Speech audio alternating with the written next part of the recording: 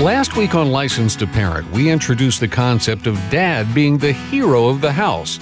Not one who wears a cape and fights crime necessarily, but a hero who, even in the face of danger, combats adversity with ingenuity, bravery, or strength, often sacrificing his own personal concerns for a greater good, that of raising his kids, loving his wife, and leading his family to a relationship with Christ. Today's program is part 2 of a conversation with Dr. Meg Meeker, author of the book, Hero, Being the Strong Father Your Children Need. So now we continue that conversation about being the father heroes our families want and need on today's License to Parent. Well, hi, and welcome back. Thanks for carving out some time for us again today. And by the way, if you missed last week's program, you'll find it on our website at licencetoparent.org. Our host on the program is Trace Embry, the founder and director of Shepherd's Hill Academy, a year-long Christ-centered residential program helping teens in crisis and their families. I'm Rich Rosell, and Trace, we know before we recorded last week, we knew that edition of the program was not going to be enough, that we had more than enough material with Dr. Meg to cover at least 2 weeks. So we're back this week, and you don't mind that a bit, do you? I don't mind that a bit, and I'm so grateful that Meg would stick around to help us do this again, because there is so much to say, and she's wonderful at saying it. So, Meg, thank you for coming back. Oh, thank you for having me. It's my pleasure. Why is it that when we say that men, generally speaking, are often better equipped than women to bring security, strength, and logic to their homes, that it seems to stir up a hornet's nest so often today? Well, I think that women have been trained to be very, very competitive with men, not complementary. Mm-hmm. And I think that, I saw this happen as a woman in an all-women's college in the 1970s. I remember the mantra, whatever men do, we can do better, and sort of this empowerment of women, so that whenever there's a sense that, men do one thing, fathers do one thing, women are trained and don't even realize that we're trained to say, okay, well, we can do that better. So there's this competition among men and women that doesn't work well when you're parenting or you're trying to run a home and a family.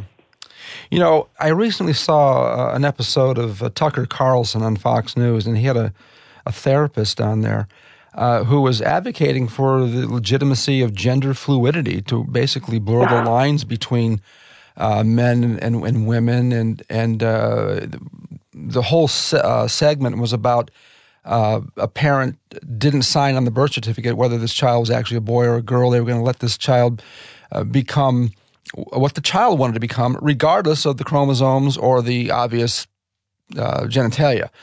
What do you tell a parent who says, but all the professionals say, what do you tell them?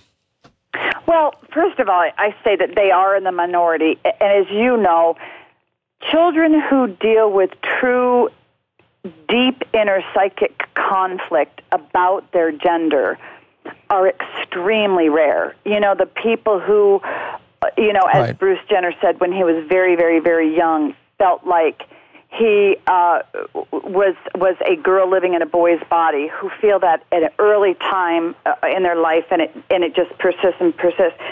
People like that, children like that, are very, very rare, much more rare than those who, feel homosexual tendencies when they're very young. So I try to tell them, it's sort of a monkey see, monkey do. A lot of kids are jumping on the bandwagon and saying, well, I really want to be a girl, but I'm a boy, or I really want to be a boy, but I'm a girl. And consequently, their parents sort of say, well, if this is really, more popular than I think, then maybe I want to make sure that I don't oppress my child or lock my child in. But if you even just help parents through the sheer logic of it, a lot of parents, I find, are open to understanding that there is no logic. For instance, to say that gender fluidity is a good thing is to say that identity and clarity and specificity are a bad thing. So we're going to move away from something that has an identity to non-identity, So I'm going to move away from being a he or a she to an it. And I literally have had kids in my office referring to themselves as it. Yeah. And I say, no. It is bad. Nothingness is bad. When you're not willing to believe and stake claim for something that's clear, femininity or masculinity, and you move away from it, you're left with nothing. And then I say to parents, who wants their child to be a nothing? Who wants to have their child be asexual or genderless? I said, is that a good thing? And most reasonable people who can think logically understand that's not good. Mm-hmm.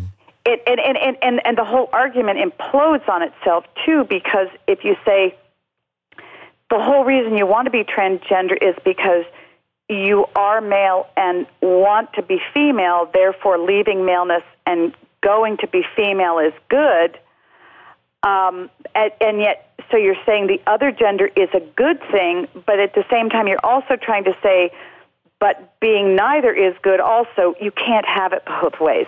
Mm. So you see what I'm saying? So being nothing and being gender prescribed can't be good at the same time. Yeah. This, by the way, is a good transition back to the main topic of the program, which we were talking about dads being heroes. But the whole confusion over gender roles has led to a problem that a lot of dads are facing right now. There are many dads who are afraid to hug, or for that matter, even spend much time with their teenage daughters, for example. There may be any number of reasons. And I think part of that is dads are no longer sure what their role is with the opposite gender child. Talk about that for a moment. How can dads appropriately, how should dads appropriately engage with their teenage daughters? Well, first of all, fathers need to realize physical affection from their father is really a need that girls have. It's not just a nice thing to do. Mm-hmm. We know that because we know that the reason many teenage girls are getting pregnant or being sexually active with boys isn't so much for the sexual experience as the affection, the admiration, the attention of a male, and it's very important for dads to understand that this is something their daughters need, and if they don't get it from dad, that's right, and they don't get the acceptance, then they're going to find it somewhere, and they're going to find it in a place that's nowhere near as healthy as from their fathers. Yeah. So this is something that fathers need to reconcile and say, okay, as much as my daughter is communicating to me, I'm creepy, she doesn't want me, she doesn't want to be near me, I need to find a way to show appropriate, healthy physical touch and affection to my daughter. And one of the best ways to do that is first, don't be affectionate with your daughter in public if it seems like she doesn't like it. Yeah, don't provoke her to anger. Do it in the privacy of your home. Touch the top of her head. Touch her shoulders. Give her an embrace.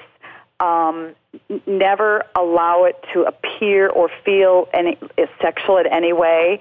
And so it's just important that dads sort of pursue their daughters in a respectful and an affectionate way.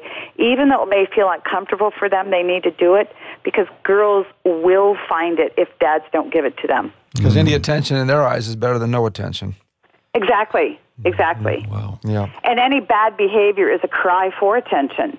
Don't you see? Don't you see? Do you care? Do you care? Do you care? Yeah. Will you hug me? Right. Do you think I'm ugly too?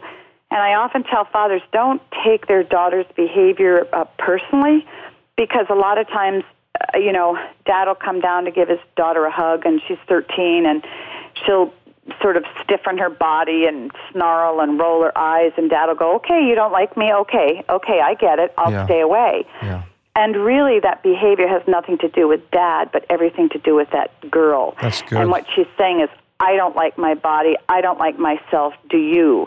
And dad has to go, okay, you can act that way, but you know what? You're still the apple of my eye. Yeah. And so he doesn't back off. Or maybe dad messed up somehow, with time, attention, and affection. Who knows? I mean, sometimes dads can mess up beyond imagination with their kids. Can you talk about, though, the resiliency of kids and how even when dads mess up, kids still want their dads in the equation. You know, I often tell dads, you're never going to find more forgiving people in your life than your kids, particularly your daughters, because they're connected to you by a need-based love. You know, they need you to love them. They need you to be in their life. You don't need them, and you don't need them to love you, and you don't need to love them. But kids do, and so they want so much to have your attention and your affirmation that they will forgive you. And so you really just need to be honest when you mess up and say, I'm so sorry, I didn't mean to do that. Will you forgive me for yelling? Will you forgive me for saying that to you? It was a horrible thing to say. I don't know why I do it. Sometimes I'm out of my mind. And kids will forgive you much more quickly than other people, again, because they need you and other people don't. Yeah. Meg, what about the big mess-ups? And, you know, for example, where sexual abuse may have occurred or where, you know, dad might be in prison, maybe for that sexual abuse. Yes. Can a dad's relationship with his family, and especially with his kids, recover after something like that? Can he ever regain hero status? What's he need to do? Well, I think that, you know, incest is probably the toughest thing to come to reconcile for, because on so many levels there's deep pain and, you know, and they've broken trust and there's been a huge offense. But I do believe that, you know, with God, all things are possible. Sure. But the key to reconciliation after there have been deep offenses perpetrated against a child by a father, there has to be a true sense of recognizing the offense and how cruel it was and how hurtful it was to the other person and against God. So there has to be an acceptance of their humanity. You know, I am that bad of a sinner. I really messed up that much. Okay. The father has to be able to say, I committed offense that was so grievous that it hurt my child on all these different levels, and it hurt God. You can't just sort of give a passing nod to the offense and go, okay, well, I'm sorry. You know, I screamed at you for 18 years, and I called you horrible names for 18 years. Get over it. I'm sorry. I made a mistake. Don't you get it? Mm-hmm. No, that doesn't work. It has to be a true sense of you know, how deep the offense was, and in humility, the father has to understand, you know, woe to me, I am a sinner with unclean lips, and I've done this to my child, and to say, God, you know, on my knees before you, I need your forgiveness. Will you forgive me, and will you help me heal this relationship with my child? Mm-hmm. And then go to the child and say, on my knees, I ask for your forgiveness because I have deeply offended you, and I am so terribly sorry. I will do what it takes over the next umpteen years to earn back your trust or to help reconcile a relationship with you.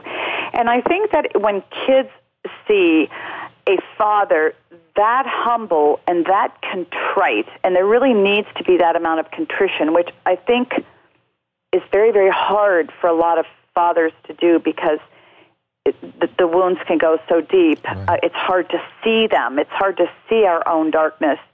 But when a father does come to a child like that, that's where the hope begins that there can be a reconciliation. But if a father isn't really willing to do that, and he isn't willing to see himself and the darkness in himself like we all should be willing to see with Christ's help as Christians, because we all stand before Christ as that dark, right, and we all need that deep cleansing. That's the only way there's a hope for reconciliation with a child on the part of a father. And I think parents need to know, you know, the healing, really there's 3 steps to make it easier. It's confession. You got to humble yourself to the point of confession, repent, turn from that wicked way, and then deal with the forgiveness. And sometimes that forgiveness has to be with self. I mean, you have to forgive yourself as well. So, and then there's the consequences that come along with this. when something like that happens, an incestuous type of thing, there may be some boundaries that have to be in place for a very, very long time. Actions do have consequences. Yeah. Not being alone with a particular child, it's just crazy. But Yeah. We're talking today on Licensed to Parent with Dr. Meg Meeker. We're talking about her book, Hero, Being the Strong Father Your Children Need. It's a great read. It's available on Amazon.com. You can find out more about Dr. Meg on her website, Meg Meeker, spelled M-E-E-K-E-R, megmeekermd.com. We've got to take a quick break, but we'll be right back with more on Licensed to Parent.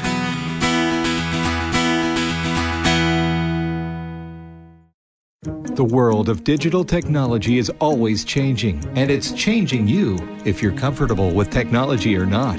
Your kids may take technology almost completely for granted and rarely notice its effects. On the other hand, you may adapt to technology more slowly, but are affected by the digital invasion just as much as your kids. In the book, The Digital Invasion, How Technology is Shaping You and Your Relationships, authors Dr. Archibald Hart and Sylvia Hart-Fried uncover the ways digital technology is changing us from within, physically, mentally, and especially spiritually, and offers therapeutic and biblical strategies to become good stewards of our digital lives. The Digital Invasion also includes 10 pages featuring Trace Embry of Shepherd's Hill Academy. Find The Digital Invasion in the store at licensedtoparent.org. Proceeds support the Shepherd's Hill Academy Student Scholarship Fund. Teen rebellion, depression, addiction, rage, cutting, and suicide are destroying our families today. But there is a way out. Shepherd's Hill Academy offers a 12-month, Christ-centered nonprofit residential program where kids are being transformed with a biblical worldview and often medication-free. Christian apologist Ravi Zacharias is just one of many Christian leaders who understands what's happening at Shepherd's Hill Academy. It really is such an honor to come alongside Shepherd's Hill Ministries and Licensed to Parent to rescue those who have been seduced along the way. I cannot gainsay how important this is, and to get behind a ministry like this, one will find the rewards to be extremely powerful in changing society. Get the help you need at Shepherd's Hill Academy. Go to helpmytroubledteen.org. helpmytroubledteen.org.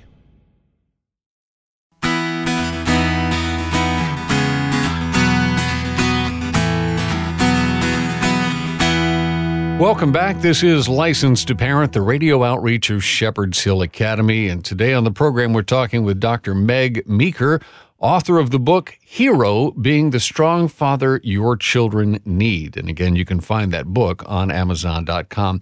Meg, we've been talking about the roles of dads and how dads, especially in today's culture where there's a lot going against them as far as being a hero figure in their kids' eyes. One of the things that dads have to do, though, quite often is step up and take on the role of disciplinarian or, basically speak truth to their kids, call them on the carpet for something. I know in years gone by, shame was a word that was often in the parenting vocabulary. Son, you should be ashamed of yourself for doing this.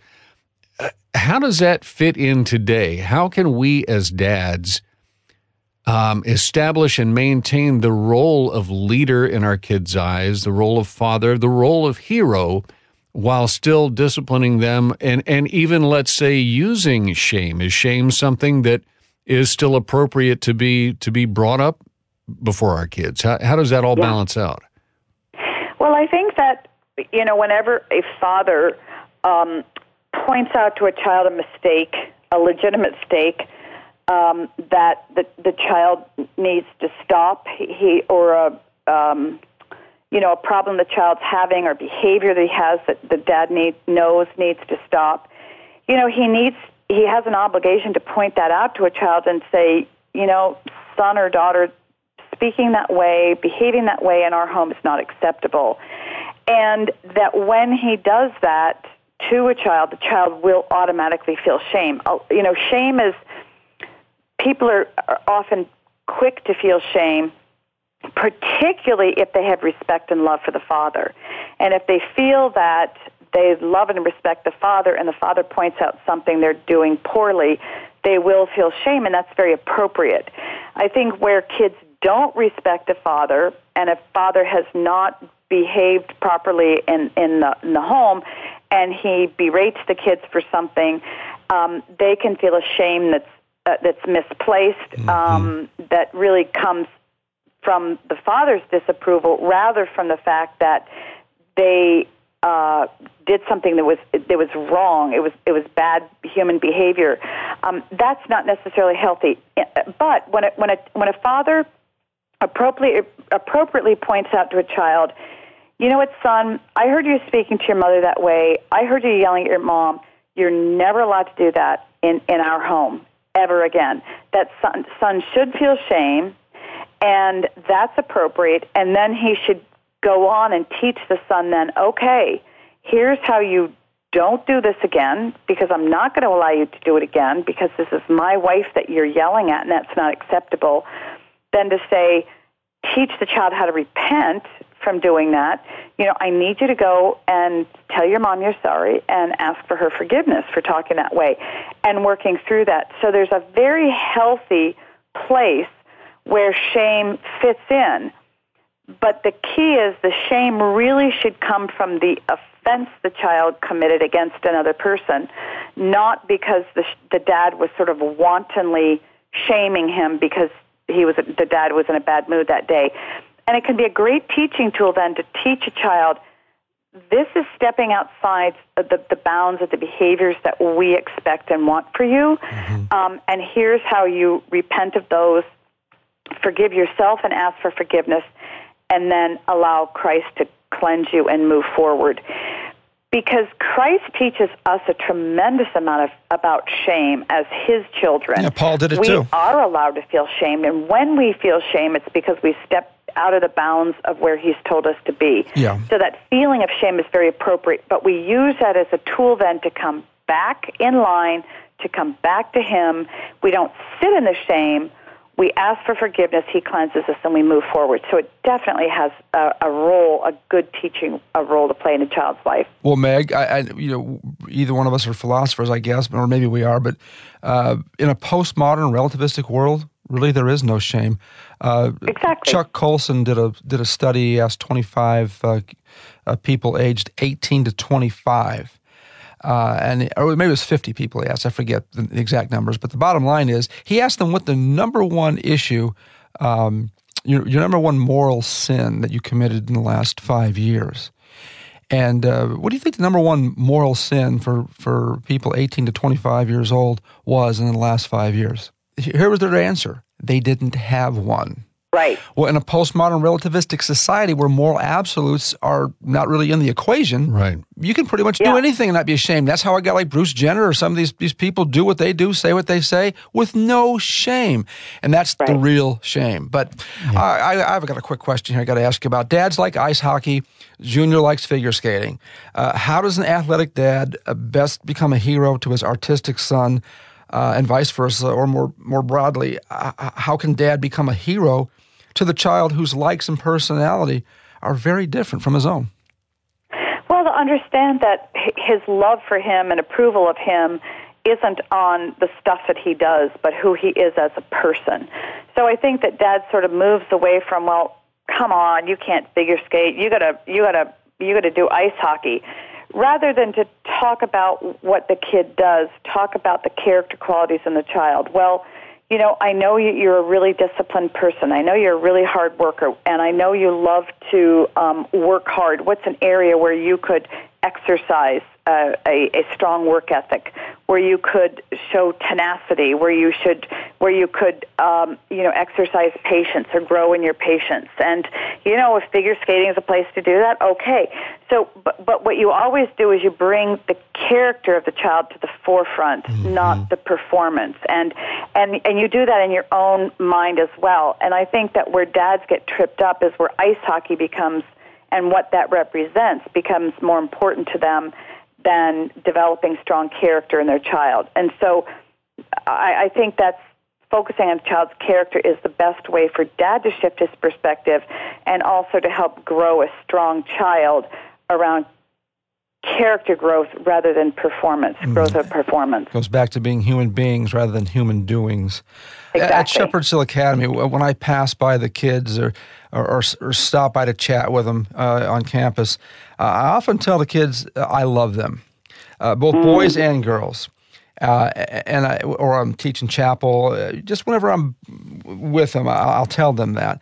And I always get a great big smile and a big, I love you too, back from both boys and the girls. Or if I'm driving by my golf cart or my four-wheeler at Mach 3, as I go by, I'll yell it, and they'll yell it back at me, and they'll smile. I think people think I'm embellishing things when I tell them this, but I'm not. Can you talk about the importance of dads simply telling their kids, I love you, on a regular basis? Oh, everybody needs to hear that. And if those listening to this broadcast as adults know how good it feels when friends or loved ones tell them that, magnify that 5 or 10-fold, and that's how a child feels, particularly a child who never hears that. And many kids don't hear I love you in a sincere way from anyone of significance in their lives. So that's why they seek so much attention and approval from friends, even if it's a like on Facebook. Yeah, no, you're right. But, communicating that you really love them, it makes them feel loved. And it's not corny and it's not sappy or silly. It's critically important for both girls and boys to have father verbalize that to them. We're going to have to bring this conversation in for a landing here and put a close on today's program because our time is up, unfortunately. But Meg, thanks so much for joining us not once but 2 times in a row, and for sharing your book, Hero, Being the Strong Father Your Children Need, with our audience today. We appreciate you being with us. For enduring us. Well, you bet. It's been my pleasure. Thank you for the opportunity to be with you. Thanks again. Our pleasure, too. And once again, you can find Meg's book on Amazon.com, and you can connect with her on her website, megmeekermd.com. That's Meg Meeker, spelled M-E-E-K-E-R, megmeekermd.com. And this is Licensed to Parent, the radio outreach of Shepherd's Hill Academy. You'll find us online at licensedtoparent.org. And again, we produce this program to share some of the hard lessons that come from working with troubled teens day after day, in the hopes that your family may avoid some of the heartache and avoid the need for a residential program for your child. As always, though, if you can help our work financially, and we hope you will, please click the donate button at the top of the page at licensedtoparent.org. And in doing so, you can become one of our ministry partners. Your gift can help the work we do at Shepherd's Hill. It can provide scholarship aid to families who need residential care but can't afford it, and it can help us keep this program on the air. And a donation in any amount would certainly be a blessing. Just click the donate button when you visit licensedtoparent.org, and thank you in advance. Our guest coordinator on Licensed to Parent is Daniel Facina. Our technical producer is Carl Peets. For Trace Embry, I'm Rich Rosell, inviting you to join us again next time to renew your License to Parent. And remember, folks, if you don't train your children, somebody else will. God bless you. See you next time.